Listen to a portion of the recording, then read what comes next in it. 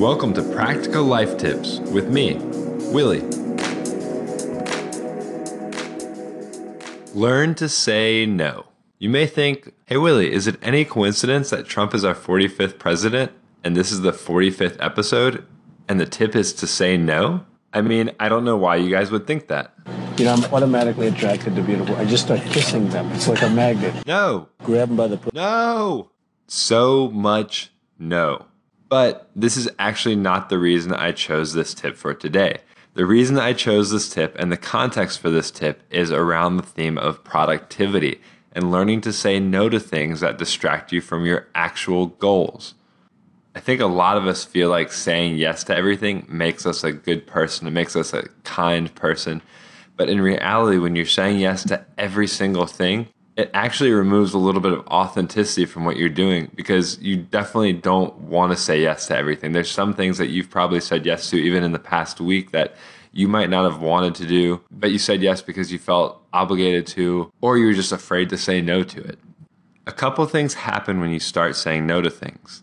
Number one, and really obviously, right, you end up with more free time.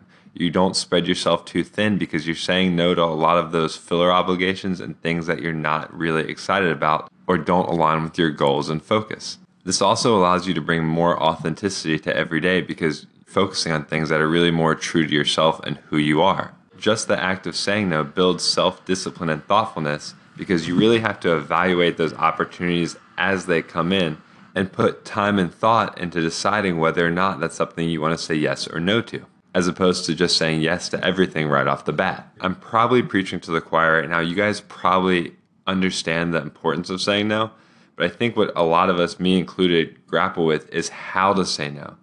The first big thing that I think prevents a lot of us from saying no is the tone. No inherently is a negative word. None of us like being rejected. We don't want to reject someone else. We don't want to make someone feel bad. So it's a lot easier to say yes. But you can say no in a friendly way, in a way that helps the other person understand why you're saying no. For instance, something that I'm really passionate about is helping people and providing mentorship, especially in the startup world and the business and entrepreneurial space. And I get a lot of requests in that space. But there's certain things in that world that I am not good at or I have zero experience with.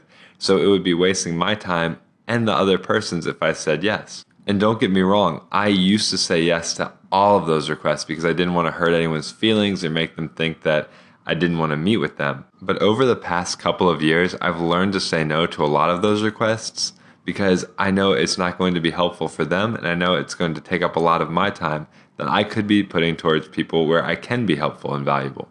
And I try to find the right tone when I say no, and I also try to provide a little bit of context with why I'm saying no. Which leads me to my second point, because you can't provide context, and honestly, you can't even really evaluate a request and say yes or no until you understand where your own priorities are, where your own values are, and then measure the request against those values. And these might be core values and tenets inherent to you, or they could be short-term goals. With the holidays approaching, one of your goals may be spending more time with family and friends, which may mean saying no to a lot of requests for coffee or meetings or new business from people who you don't already have in your life. And that is 100% okay. In fact, that is great. I'm going to throw out a personal example because maybe it'll be helpful in crafting how you say no. Two of my big priorities for the holiday season are wrapping up a couple projects I'm working on and deepening relationships with people I already know. This past week, I had an acquaintance tell me that they had a friend who's in New York City and asked if it would be okay to make an introduction so that we could hang out. A couple years ago, I would have said yes to this right away. And even other times during this year, I would probably say yes to this because I like meeting new people and trying to be helpful. But given where my priorities are right now and how full my plate is, I had to say no to that because it would actually detract from what I'm trying to accomplish over the next couple weeks or month. And so my response was something like, I appreciate you thinking of me, but right now I'm really focused on spending time with friends and family and wrapping up a few projects. There's absolutely nothing wrong with saying no. And there's absolutely nothing wrong with being honest with people when you say no. This week, as requests come in, take a step back, think about where your priorities and values are right now, and evaluate those against the request before you give an answer. Hopefully you guys feel empowered to say no more, Definitely use the call-in feature and let me know your experience with this. I think this is one of those things where hearing from the community can really help give people the confidence to say no and to stand up for what they're working on and where their values are. There's also a few more days left to call in with your practical life tips and be entered to win this awesome Instant Box Bluetooth speaker and radio. I'll be picking a winner on Saturday, along with sharing out all the call-ins that came in this week, which is always my favorite day of the week. And if you're not listening on Anchor and you can't use the call-in feature, feel free to hit me up on social media at MoreWilly on Twitter or Instagram. If you're digging this podcast, definitely share it, applaud, all that good stuff. It's how I know I'm doing something right. As always, thank you to Sierra and Austin for the intro and outro music.